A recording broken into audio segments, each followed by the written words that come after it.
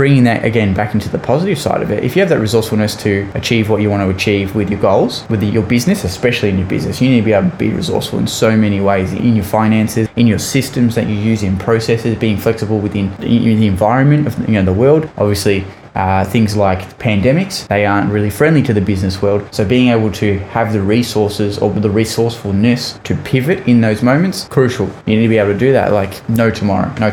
And the reason I say that is because the world's going to continue changing forever and ever and ever and ever. The only thing that you know for certain, change is the only certainty. You're not going to be able to close your eyes and continue walking forward without eventually hitting a wall or falling off a cliff or whatever it is, getting hit by a, because the world's changing. You can't just walk in a straight line with your eyes shut. You're going to hit something or something's going to hit you.